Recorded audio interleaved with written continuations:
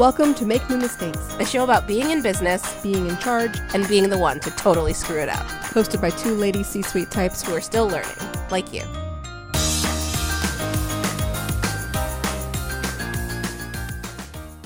Welcome to episode 0. Yeah. Episode 0 of Make New Mistakes. This is the gateway episode. Starts before the timeline. When we're a giant #1 iTunes prequel, phenomenon, in fact. and you're new to the show, this is the one you go back to. And you'll actually be able to understand things like why the logo's a duck and why we decided to do focus on mistakes, Yes. which I think, honestly, women don't focus on enough. Or too much. Too much. I think that I agree. I think what I was saying is that, like, we don't talk about them enough because it's like our secret shame. Every mistake is the thing that, almost like you get thwarted by, as opposed to, I feel like every entrepreneur bro is walking around talking about how I failed up. We're socialized that our mistakes are our undoing and we need to minimize them. Downplay the negative, upplay the positive, don't mess with in between. We're supposed to be that kind of perfect. And we never stop and say, yeah, we've made some mistakes and they've actually been a big part of our journey. So, okay. By the way, my name is Melissa Anelli. And my name is Takia Blackwell. I'm the CEO of Mischief Management. And I'm the COO of Mischief Management. We run a company full of women. Yeah. What are we, 23 people now, and 20 of them are women? Yeah. And we we come from literally, we have no investment. We're not bootstrapping it over here. Yeah, literally made it out of almost nothing. Sheer force of will. Sheer force of willed this company into existence. And what we do is we create fan events. That's how we started with LeakyCon, which is a big Harry Potter fan convention, and then we started BroadwayCon in 2015, and we produce a variety of other fan conventions as well, and have a lot of ideas and things cooking that all revolve around the idea of living your passions and living through culture and being really obsessive about the things you love and having that be something kind of positive and greater than the sum of its parts. And something that you can share with people. I think the thing that makes our events different than other ones that is really special to me and why I'm continuously passionate about it is that it's about fostering community and being really inclusive and wanting to hear from different voices and not sometimes we will argue and debate because that's fandom, but it's not about pushing out and pushing aside people who disagree with you. And it's not about the fan looking like one particular thing. And I think that that's something that has been changing in fan culture over the last 5 to 10 years, is that people would think of a fan of sci-fi and fantasy, or they would think of a fan of video gaming, and there's one idea. Gee, what was that idea? What does that person look like? I wonder.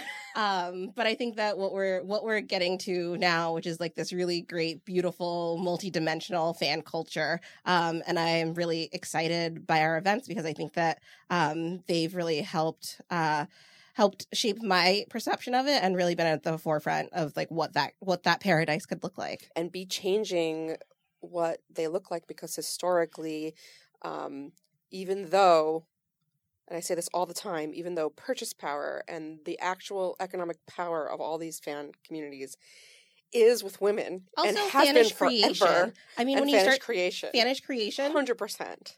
It is. It's with women. And to see, and once you understand that and you see that it's so male, you get really, personally, like, offends my secondary Hufflepuff nature, which I'm sure we'll talk about secondary houses a lot. But the idea of fairness that What's really your primary house? Oh, gee, I wonder.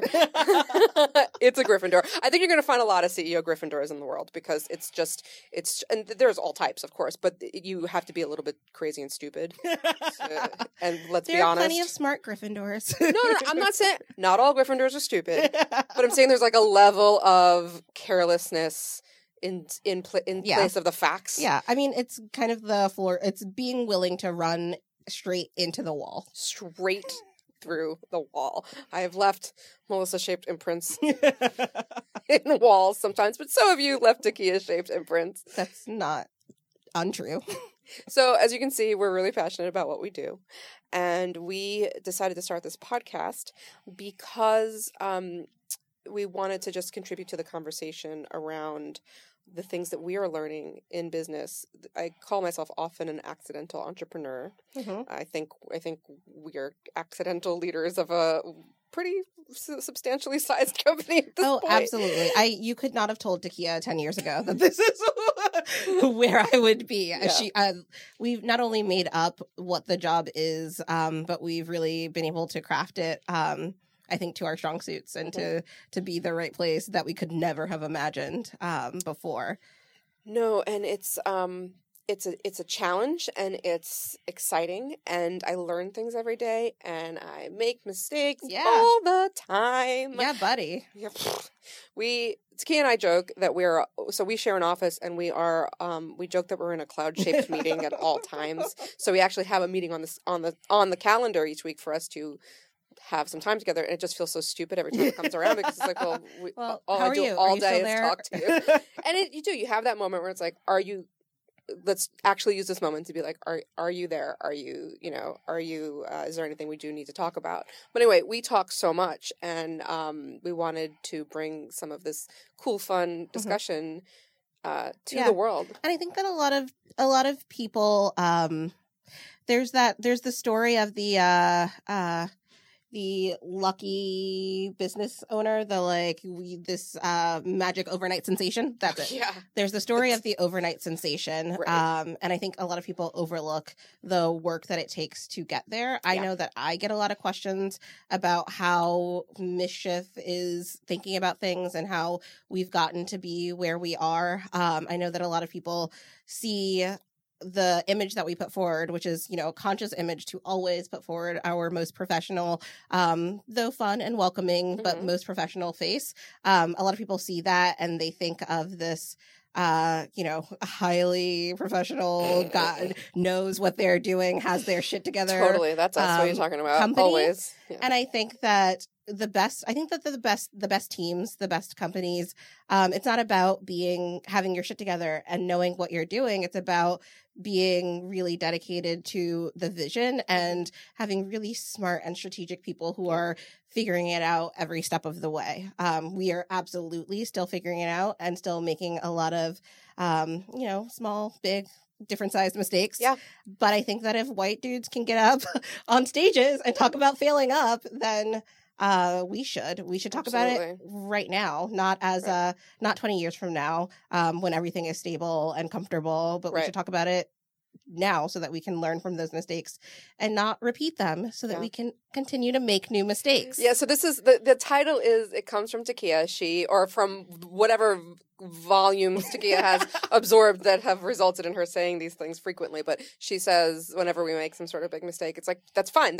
Just don't make it again. The failing up thing is,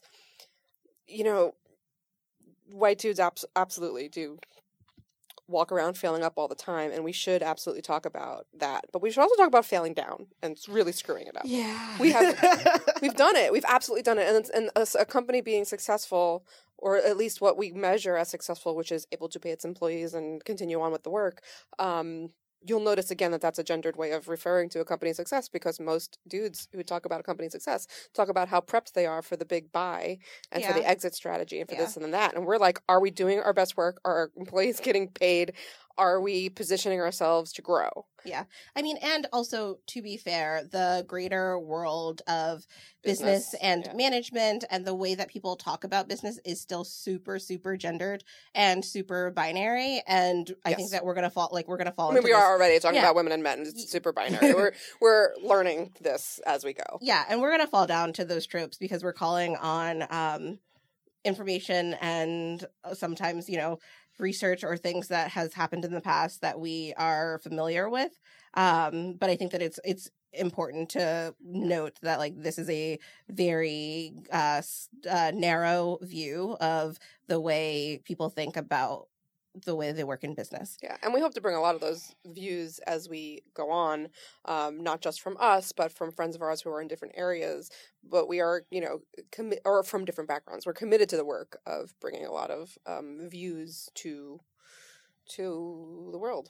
But yeah, I think it's really, really, really important to make new mistakes too. And honestly, in that idea is also being tolerant of risk and not being afraid to take risks, because you can't in business or in life, just stay sheltered and stay comfortable and avoid risk at all costs.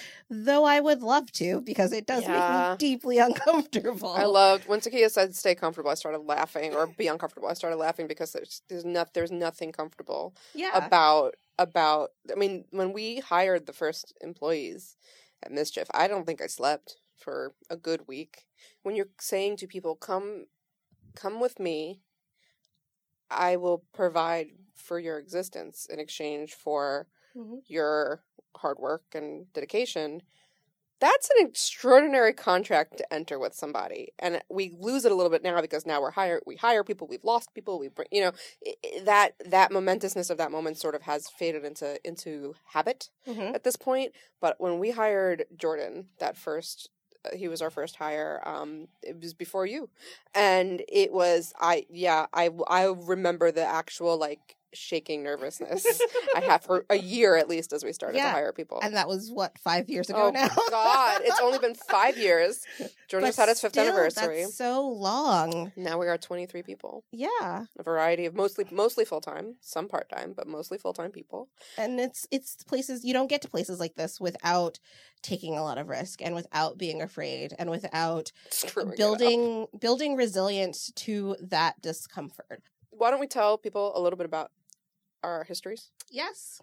Not to get all bio about this. How did you become an entrepreneur? It's a long story. I own and run the website The Leaky Cauldron, which some of you listening, if you are listening, hello, is anyone out there? Which some may remember as one of the biggest Harry Potter fan sites on the web. It still is. And as a result of that, I wrote a book called Harry, A History, which is about the Harry Potter phenomenon. J.K. Rowling wrote the foreword, one of the great honors of my life. And then our staff wanted to try our hand at creating a fan convention based on the premise that it should really come from the fans themselves, and and we had a lot of ideas about how to make that happen. And this is where the Gryffindor stupidity comes in, because I signed my name to a contract where if that event did not sell, or if that event did not, and it didn't really sell, but if it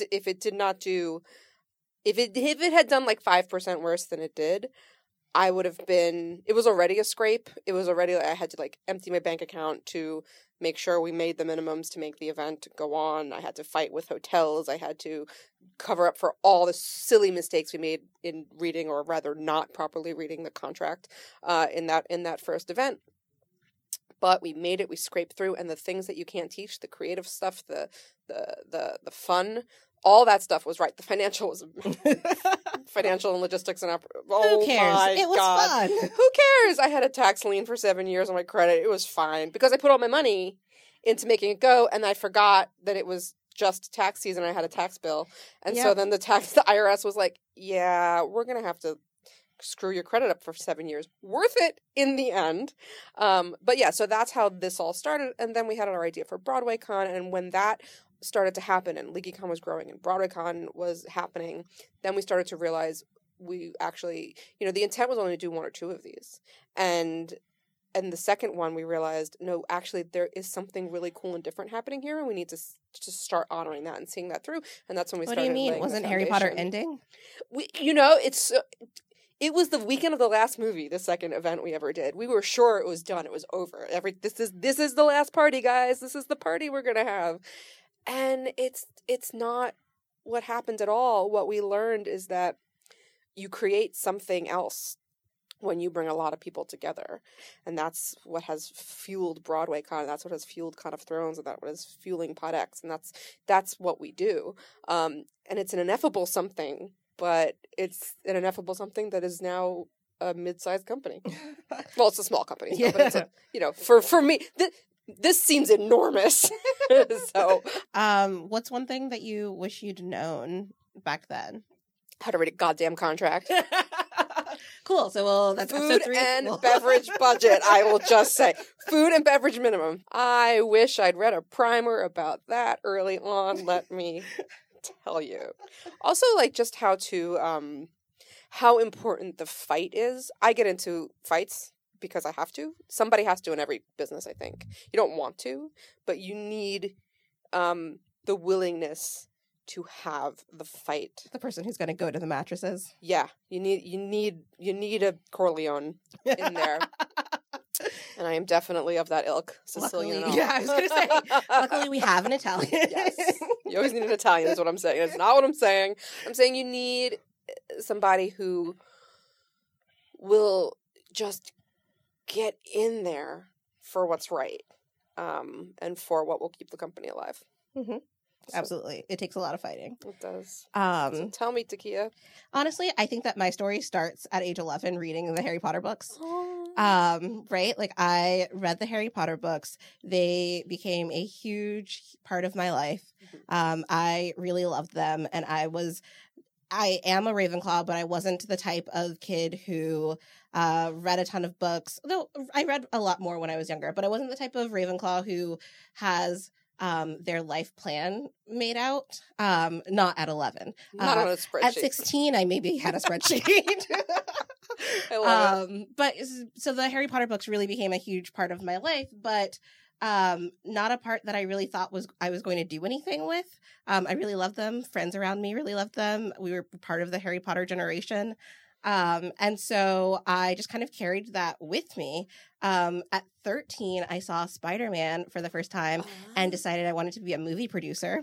I don't know if you know this. I don't know this. This is fascinating. Yes. I knew a piece of this, but I didn't know it happened at 13. Yeah. So at 13, I saw Spider-Man at a Movieco, which is like this giant, it's like a giant movie theater. It was themed by Egyptian themed. There was a person there, with a fiddle playing the Spider-Man theme. I was enraptured. I was like, this experience is what life should be. And so I wanted to make movies. I wanted to bring joy to people. I thought it was like, that was the way to do the thing. And so I actually got my undergrad degree is in film. You want to stop loving something as much? Study it. So true. And so that, through undergrad, I explored different elements of myself. I got involved with the Harry Potter Alliance, because apparently Harry Potter just couldn't leave it alone. And so I started volunteering with them. Working on various social justice causes and things like that. I got really interested in, progressive movements and helping others and communities see themes.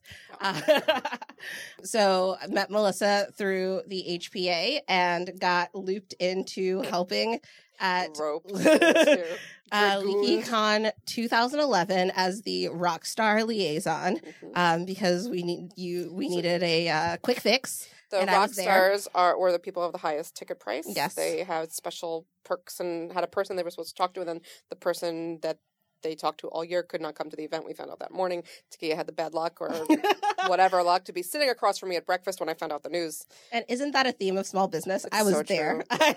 My butt was in the seat. So I did that. Really had a lot of fun, though 2011 was a ride. We'll talk about that one day. Yeah. Alphabetization. That is a mistake. That is a giant mistake. No, alphabetization is not a mistake. Good. Yes, always alphabetize. Know how you're doing it is the question. Okay, and so, yeah, I got involved with Leaky at 2011, did a little work for the 2012 event, and then was leaving the HPA, looking for, ways to stay involved with the fandom community, though I was looking at other professional opportunities. And as it turns out, there was a role at Leaky for me. And I will tell you that I talked to you guys at the end of 2012, I think I said I'm leaving the HPA, but I would love to stay involved with Leaky. And they offered me logistics director, and I was like, "Do you know I haven't run a con before?" None of us had ever done it before. It does feel like play acting in the beginning. It's like, you have this hat, you play this role, you'll be the leading lady. It was a much larger role than I expected them offering me. I went back to school to get an MBA, which was a complicated could be its own episode. Also, in 2012, though, that role was pure volunteer. We hadn't hired anybody. We're like, be a director for this thing, and also there's no money. Yep. It's a passion project. It's something that meant a lot, and that I honestly got to learn a lot of skills and make up a lot of processes and really explore my own Ravenclaw strategic, everything needs a spreadsheet brain, which was, the fun of it then.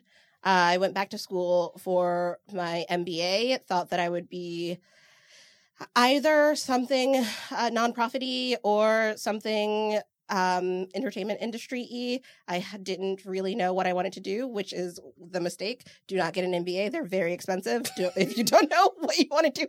That's fair. That's fair. And, as I studied, Mischief grew, and luckily when I left school there was a full-time role here for me, and we've just been kind of like busting it out and growing since then. It's really exciting and interesting to have, I think, both Harry Potter and Mischief. It's having stories grow with you.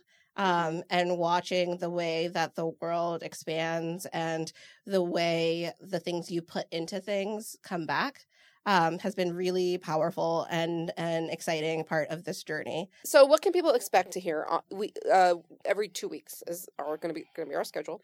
What can people expect to hear on this Make No Mistakes podcast? I think we'll be exploring questions that either get posed to us or are, ourselves. We ask of ourselves. There are common in the business and management ecosystem currently. We'll hear from you. If you want to ask us a question or send in an idea, please do so. We're at New Mistakes Pod on Twitter, and we're going to just share with you some things as we go. I mean, we're probably going to be able to share some on-the-ground stuff as it happens, especially at events. They are cauldrons for mistakes. Oh, boy. So we'll have a lot of great fun content for you there. And we're just going to go on a journey together talking about, in a real way, not business from people who've, had the giant gabillion-dollar sales, but business from people who are scrappling it together. And did I say scrappling? I did. I'm going with it. Scrappling it together and making it work based on. I have a thing that I've learned is a catchphrase now, is that I say frequently, "We are the limit." And it is a daunting thing. Deeply terrifying statement. It's horrifying. I remember the day I realized it. Like, oh, wait, hold on. We are the actual limit of what is possible. Do you know something I told Sierra that really is kind of in the back of my head and haunts me? I think that our greatness is on the tip of my tongue.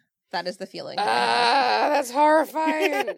It's just there. It's just there. It's right there. Right there. You just got to reach out, and that's what it feels like to be having a basically successful, growing group company that is full of such amazing minds and interesting people and people who have such abilities and are young, scrappy, and hungry, and are also really cool. And the more we do this, the more we're able to talk to people in the same place that are growing their own businesses, that are branching out and building networks. And I think that the conversations that I've had with other small business owners, especially in the geeky space, especially women, have been really fun and really enriching. And it's really nice to know that you're not doing this alone, that there are other people who have nightmares differently than you do, but that, other people who are struggling with the same things. And I think that that's the conversation that we're interested in bringing you guys along with, making you a part of. I think we're all figuring this out so we can figure it out together. Cool. Well, on that note, I think what you should do right now is proceed right to episode 1, which is already on the feed. We're releasing these both together. Also, smash subscribe. Oh, yeah, do that. Tell your friends. Share the episode. Yes, share it and talk about why you like it. Yeah. Rate us and review. What do the podcasters do these days? So here's the thing. Rate and review. How are you listening to this? That's the question. Probably iTunes. They still have a huge, or Spotify. Huge. Those are the shares. Yes. So rate and review. Add us to your Spotify playlist thing. And tell one friend. Yes. Or 2. Or 5. If you happen to have a couple thousand Twitter subscribers, just tell those people. Cool. Great. We'll see you next time. We'll see you next time.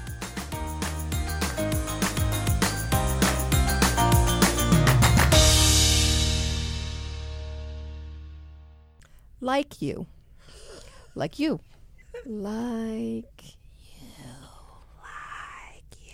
Do the ASMR version. Like you. Welcome to Make No Mistakes. So you screwed it up. So everything's terrible. And you're going bankrupt. It's fine. It's fine. You're fine. You're valuable. Now go to sleep.